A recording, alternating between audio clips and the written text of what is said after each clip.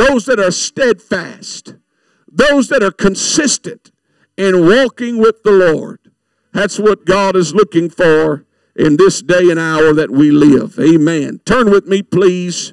Book of Matthew, chapter 7. We're going to begin reading verse number 16. We'll go through verse 20. Good to see everyone in the house of the Lord. I will tell you that this schedule, 5 p.m. and 6 p.m. on Sundays, will continue through the month of November. And I'm trying to move cautious and not rush and to minimize exposure. So you can plan on the month of November will be this, except the Sunday before Thanksgiving. We'll have a 10 a.m. service and we'll have lunch afterwards. But we'll keep you notified of that. All other Sundays will be this schedule. Amen. Verse number 16 says, "Ye shall know them by their fruits. Do men gather grapes of thorns or figs of thistles? Even so every good tree bringeth forth good fruit, but a corrupt tree bringeth forth evil fruit. A good tree cannot bring forth evil fruit, neither can a corrupt tree bring forth good fruit. Every tree that bringeth not forth good fruit is hewn down and cast into the fire." Verse 20 says this, "Wherefore, by their fruits ye shall know them." I want to talk just a little while this evening on the character of Christ. The character of Christ. Amen. Lord bless you as you're seated in the presence of the Lord. We speak of character, and what we're really saying is who the person really is. We often talk about a person's reputation, but a reputation is somebody's opinion of you. It's not who you really are. For instance, I could go to a restaurant. Let's just use a restaurant for example. I could go to a restaurant and have a tremendous experience. Food be great. Service be phenomenal. And I leave, and that place has a good reputation in my mind. Brother Darrell Black can go to that same restaurant, have horrible food, horrible experience, and we're talking about we get to talking and we mention the same restaurant, but we've got two different perceptions and they've got two different reputations, because a reputation is what somebody thinks about you. But character is who you really are. Okay, your reputation can vary from person to person to person. But your character is the core of who you are. It's who God sees you are. You're going to be that same person when nobody's around or when everybody's around. That's your character. Now, the character of Christ. I believe that we should glean our character from His character.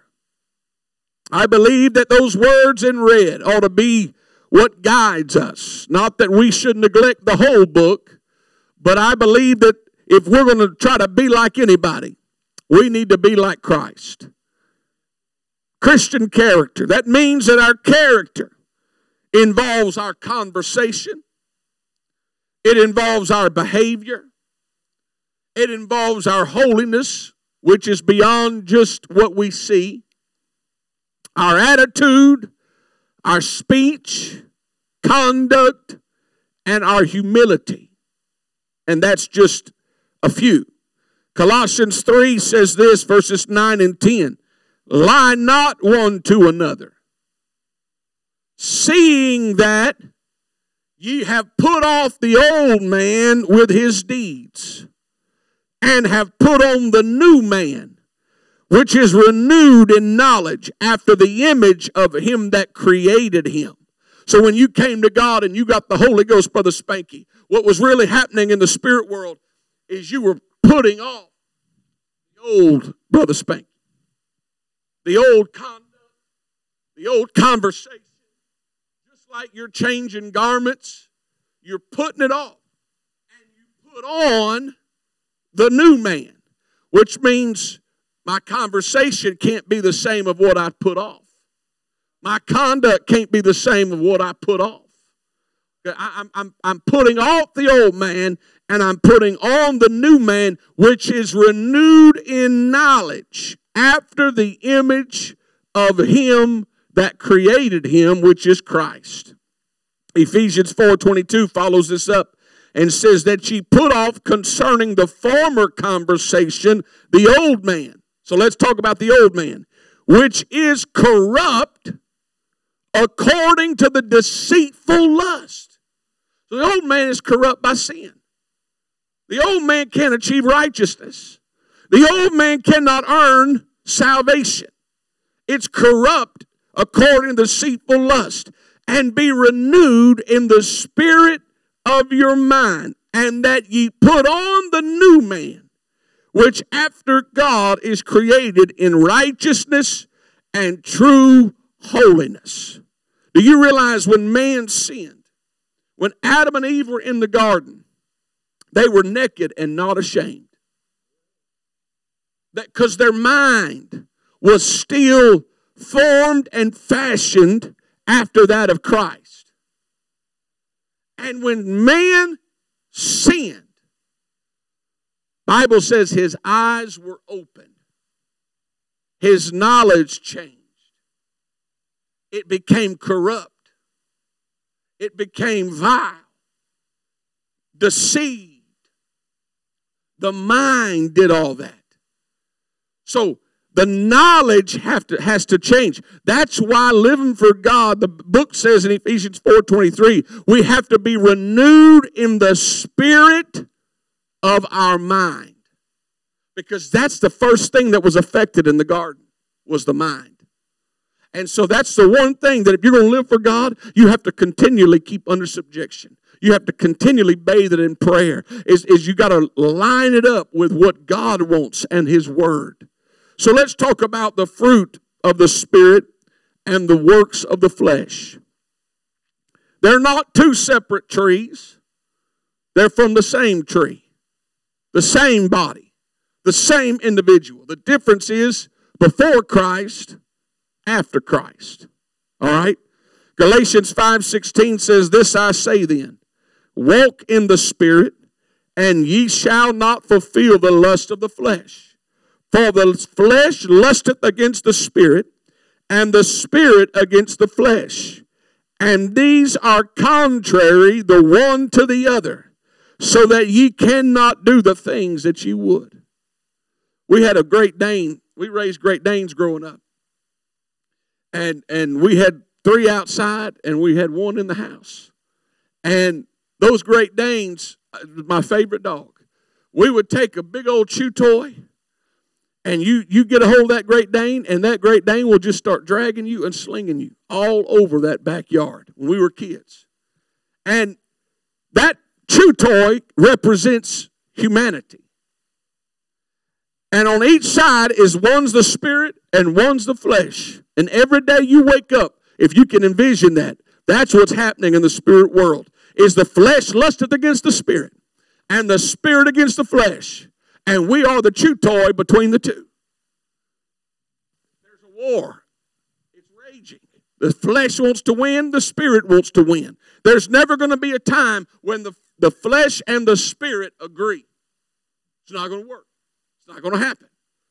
So verse 19 says this, "The works of the flesh are manifest, which are these: adultery, fornication, uncleanness, lasciviousness, idolatry, witchcraft, hatred, variance, emulations, wrath, strife, seditions, heresies, envyings, murders, drunkenness, revelings, and such like, of the which I tell you before, as I have also told you in time past, that they which do such things shall not inherit the kingdom of God.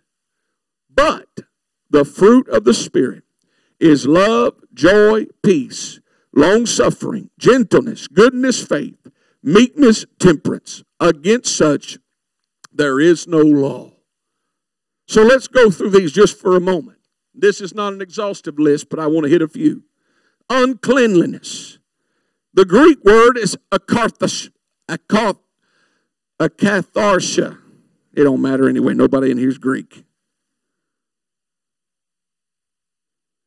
It means anything opposite of purity, sodomy, bestiality, and homosexuality. Now, I want you to understand something. This is Paul writing 2,000 years ago. The problem is not society. The problem is sin. This is 2,000 years ago and he's dealing with this. This kind of stuff was in the Old Testament when the angels showed up at Lot's house to pull him out, and it was a bunch of homosexuals wanting to sleep with the angels. And they had to strike him with blindness. Yes, society can enhance it, but the stuff we're seeing today is not a society problem. It's not a culture problem. It's a sin problem. It's the works of the flesh. And a president isn't going to fix it. Government's not going to make it any better or change it. Only God can fix the works of the flesh. Paul is dealing with this junk. He said uncleanness. That's the work of the flesh. And he goes on, and if you break it down, it's anything opposite of purity. So let's go to the next one. Lasciviousness, which means anything that fosters lust and sexual sins or lustful. So those two go hand in hand. Let me just break it down and say this. There are some things that are not bad in themselves, but if they foster or create a habitat for lust to breed, they're wrong. Okay? It could be, men, not that you would read it, but it could be a Southern Living magazine. I'm trying to create a hypothetical situation, okay? And that's fine if you read Southern Living, and I got nothing against it. But if there's something in that magazine that sparks lust in you, that's lasciviousness. It fosters, it breeds lust. I'd cancel my subscription to Southern Living. Not that there's anything wrong with the magazine, but it's what it fosters and what it leads to. Am I making sense? Okay. Then there's idolatry. Idolatry is anything on which we set our affection that robs God of that affection. And I've touched on this before. Idolatry does not mean we've got wooden statues sitting in our house that we kneel down and worship to. Idolatry is much more sophisticated today because idolatry can look like a fishing pole.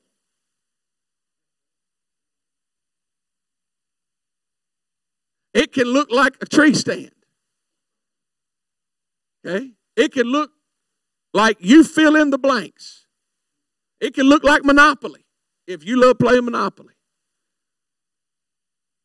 Our images that we worship, they're a whole lot more sophisticated today. But it's what is it doing in the heart? What's it doing in the heart? That's what makes it an idol. Bible says that in the last days, men will be lovers of pleasure more than lovers of God. Now listen to me. I fully understand and am aware that it's impossible for you to never go on vacation, to never have some time to relax. You've got to have that. You've got to have time with your family. I am a full endorser of family time and getting away and relaxing and recharging your batteries. I think I've proven that now. I'm not going to beat you up if you come to me and say, I just got to get out of town and go on vacation. I'm going to say, great. I want you to go. But where we have to guard ourselves is when we pursue pleasure more than we pursue God. It's about balance, about keeping things balanced in your family, in your walk with God. God doesn't want you to pitch a tent and never leave his house. Because he ain't in this house. He's in you. It's not about this structure. You are the temple. You need to get away and get refreshed and get relaxed and have fun with your family. Not against it. But it's about keeping things balanced, pursuing God, and maintaining pleasure in your life. Making sure that nothing else takes away that affection that God desires. Here's one that I thought was interesting. Witchcraft. Nobody in here, if I raised your hand and asked you if you practice witchcraft, I don't think anybody in here would raise your hand. If you do, you're pretty brave. But watch what it means in the Greek. Pharmakeia, where we get the English word pharmacy. Medicine. Drugs. Now, let me clarify. I'm not saying go home and throw your blood pressure medicine away. I'm not. But watch this.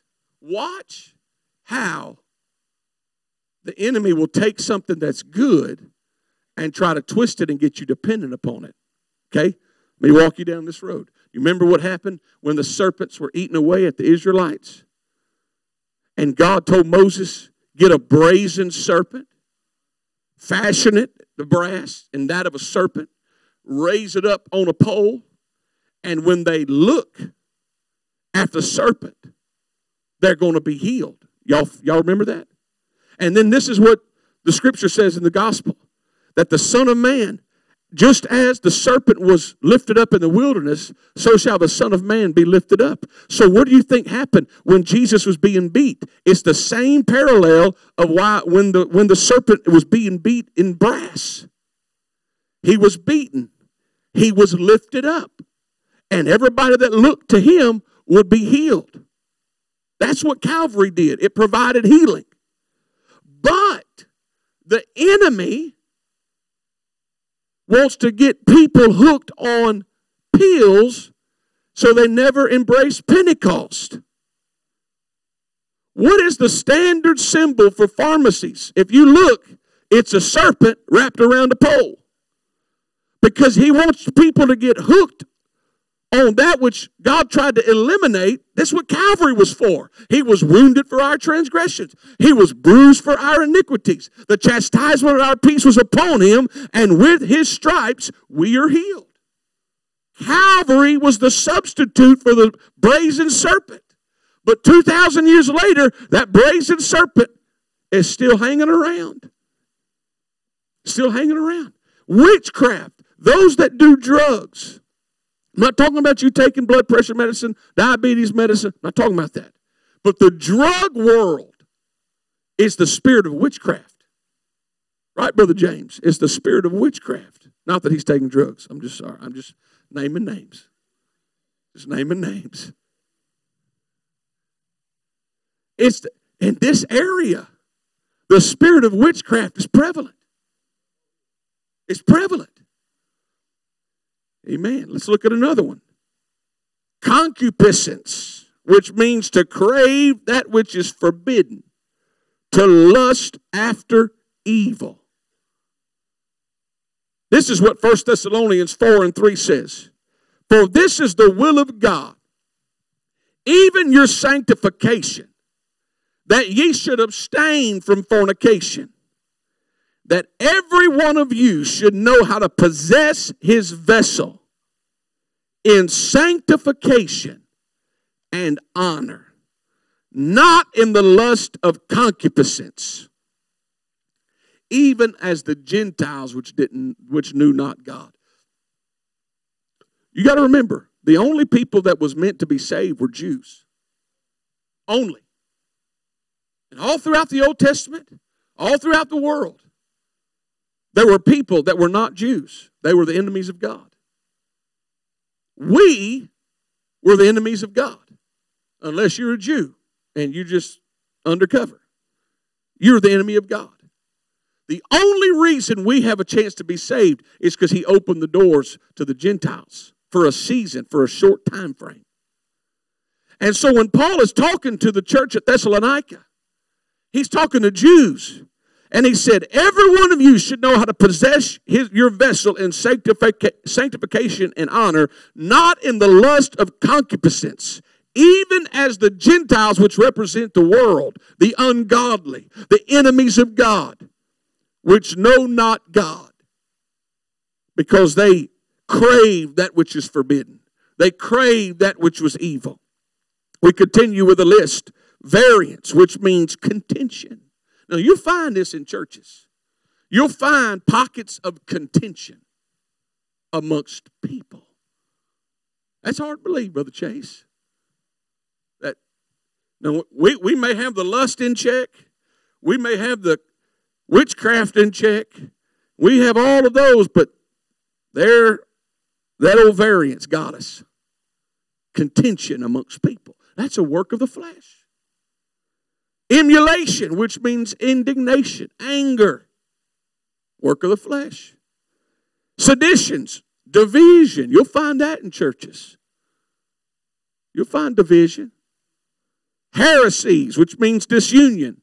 And revelings, which is rioting. We got that going on in the world right now. Revelings, rioting. These are all works of the flesh.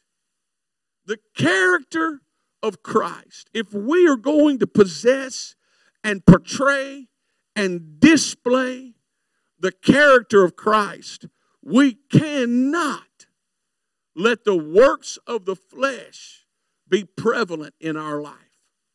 How do I keep the works of the flesh under subjection? You stay attached to the vine. When you detach from the vine, you're going to attach to something else. And it's going to be the flesh. That carnal mind. This is what the Bible says in James 3:11. Doth a fountain send forth at the same place water, sweet water, and bitter water? If you're one way on Sunday and one way on Wednesday, you know what a hypocrite literally means? Actor. Actor. A hypocrite is an actor. They want you to believe I am this, when in reality they are this. I read a sign one time in a pastor's office, and it said, life is not a dress rehearsal. And I just stared at that. And I said, well, let me think about this. Life is not a dress rehearsal. What is a dress rehearsal? A dress rehearsal is all of the actors, everybody doing it like it's the real thing, but without the pressure and the urgency of the real thing. They know, if we mess up, it's okay. This ain't the real thing. And there's a lot of people that are treating life as a dress rehearsal. They got the clothes right. They got the part right. They've got the wording right. But what they're lacking is the urgency that is associated with the real thing. My friend, we're not living in a dress rehearsal. This is the real thing. We've got one shot. That's it to make this count. James says, who is a wise man and endued with knowledge among you? Let him show out of a good conversation his works with meekness of wisdom. Verse 16 says, for where envying and strife is, there is confusion and every evil work. And the fruit of righteousness is sown in peace of them that make peace. The fruit of righteousness is sown in peace of them that make peace. Not keep peace. Make it. Make it. We are peacemakers. We should have the right spirit to step into a situation and diffuse the situation. Make peace, not try to just keep the peace. You know what keeping the peace means? Trying to just go and appease everybody. It's not a matter of getting your spirit right. We're just going to pacify you. That's keeping the peace. That's not what we're called to do. We're called to make peace. That's why the Bible says, blessed are the peacemakers. So let's look at the fruit of the Spirit. The fruit of the Spirit is love, joy, peace, long-suffering, gentleness, goodness, faith, meekness, temperance. Against such there is no law. John 15:8 says, herein is my Father glorified. How is he glorified? That ye bear much fruit. So shall ye be my disciples. Joy. Isaiah 51:1 says, therefore the redeemed of the Lord shall return and come with singing unto Zion. Everlasting joy shall be upon their head. They shall obtain gladness and joy, and sorrow and mourning shall flee. If the enemy can get your joy, he can get your strength. Because the joy of the Lord is your strength. You know, you can shout and not have joy. You can sing and not have joy. You can give and not have joy. You can go pray and not have joy. You can do all of the things you're supposed to do and not have the joy of the Lord. Joy is deeper than happiness. Happiness flees with the circumstances of life. But joy is embedded so deep within that regardless of what you find yourself in, you can be joyous in anything. The joy of the Lord. Peace. We belong to the Prince of Peace. Long-suffering, which means enduring without complaint. Gentleness, kindness or politeness, friendliness. Gentleness, kindness, politeness, friendliness. You know, I've met people that said they were full of the Holy Ghost, but they were some of the meanest people you'd ever met. And I'm sitting here going, I don't know what version you got, but it ain't working. It ain't working. I believe that the people who are filled with the Holy Ghost, the Spirit of God, should be the friendliest people on the face of the earth. And let me say this. Oh, I'm going to step off in it, okay? You can be friendly with people that are in sin. Because friendliness does not mean you condone their behavior. It means you love them in spite of their behavior. Somehow we've got this ideology in the church world that means tolerance is approval. It's not. It's not. All right, parents, have your children ever done something that you disapproved of? I want you to raise your hand. All right, it should be every parent. Did you stop loving them even though you didn't condone their behavior? No. You still loved them. You didn't push them away. You tolerated some things even though you didn't approve of them. You tolerated them because you love them. And we ought to treat sinners the same way. Just because you shake somebody's hand that is struggling and all of Catahoula Parish knows what they're doing, that doesn't mean you're approving of their behavior. That means you're showing the love of Christ, because Christ didn't go to the religious people. He went to the publicans and the sinners, yet he was spotless. We ought to have that gentleness, that goodness within us that says, I don't care what lifestyle you're living. I'm going to show you the love of Christ without condoning your behavior. You ain't got to worry. It ain't going to jump off on you. If they changed you, I promise you giving them a handshake wasn't the problem. There was a deeper problem. We ought to show the love of Christ. Meekness, which is humility and mildness and balance of tempers. Meekness cannot be viewed as weakness. I've had conversations in the past, and you have too. And it usually goes like this. That was me. I tell you what, that was me. I would lower the boom. I'd draw my sword. I'd do this. I'd do that. Well, you know what? It ain't you. And usually when you look at those people that find themselves in a situation like yours, they're not drawing no sword. They're not doing it. Everybody can fix your problems. They just can't fix theirs. They got the answer for everybody. They just don't have the answer for themselves. You never go wrong erring on the side of mercy and meekness. There are things pastors taught me when I was an evangelist.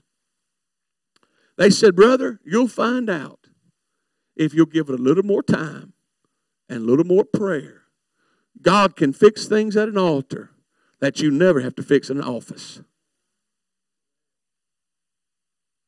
God didn't call me to control people. God called me to love people. A man told me when I first started pastoring, he said, you can control about 70 or you can love thousands. I choose to love thousands. God, it's not my job to control you and tell you what to eat for lunch the next day. I don't care. I want you to make it to heaven. If you can't figure out what to eat for lunch, then there's a problem. It's not a spiritual problem. Amen. Temperance, which is self-control. Faith. Without faith, it's impossible to please God. There's the first one that I left to the last because it should be the first and the last. Love. Love. Charity. Paul said this. He said, I could speak with the tongues of men and angels. I could do all the miracles. I could do everything. But if I have not love, it doesn't matter. I have met people that were some of the most powerful men, but they weren't spiritual men. Because there's a difference in being powerful and being spiritual. In a perfect world, we'll balance spirituality and power. You'll be spiritual and powerful. But I've met spiritual people that'll never get a miracle. They don't operate in the realm of power. They're spiritual. They're consecrated. They love God. They got the love of Christ. And I've met powerful people that's some of the most carnal people you'd ever meet. They're like the Corinthian church, full of carnality. Corinthian church was the most powerful church. Paul said, you come behind in no gifts, but they were the most carnal church. Powerful does not mean spiritual. We get enamored with people that operate in the gifts. And that's not what God's after. Yes, they're there, but you can operate in all the gifts, all 9 of the gifts, and go to hell. The love of Christ should be the first and the last. The love of Christ. That if you've got love, you'll have joy. If you've got love, you'll have temperance. If you've got love, you'll have meekness and faith. You've got to have love.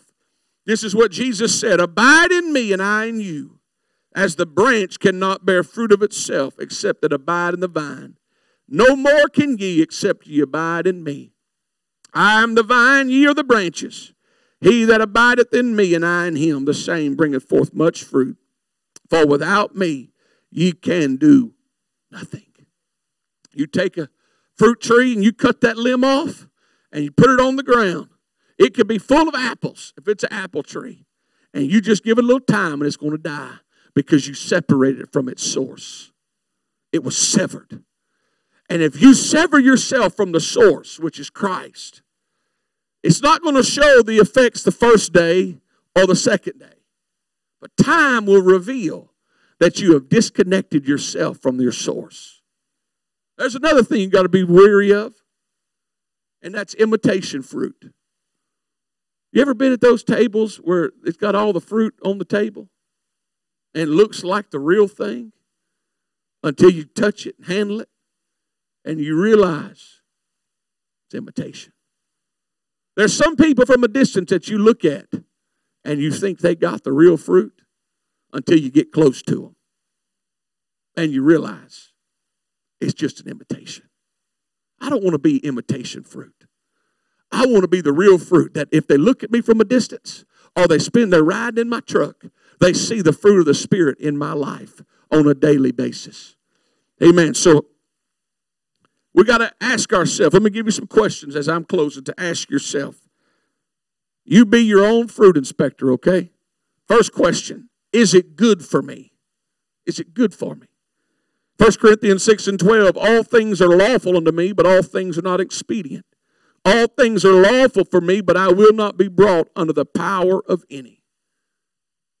Is it good for me? Secondly, is it glorifying to God? 1 Corinthians 10:23, whether therefore ye eat or drink, or whatsoever ye do, do all to the glory of God.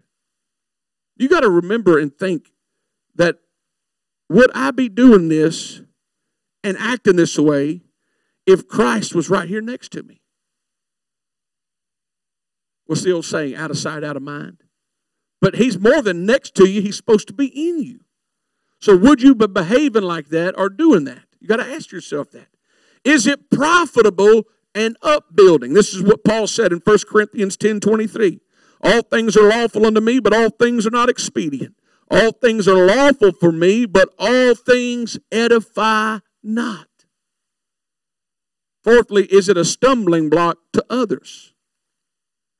1 Corinthians 8:9, but take heed lest by any means this liberty of yours become a stumbling block to them that are weak.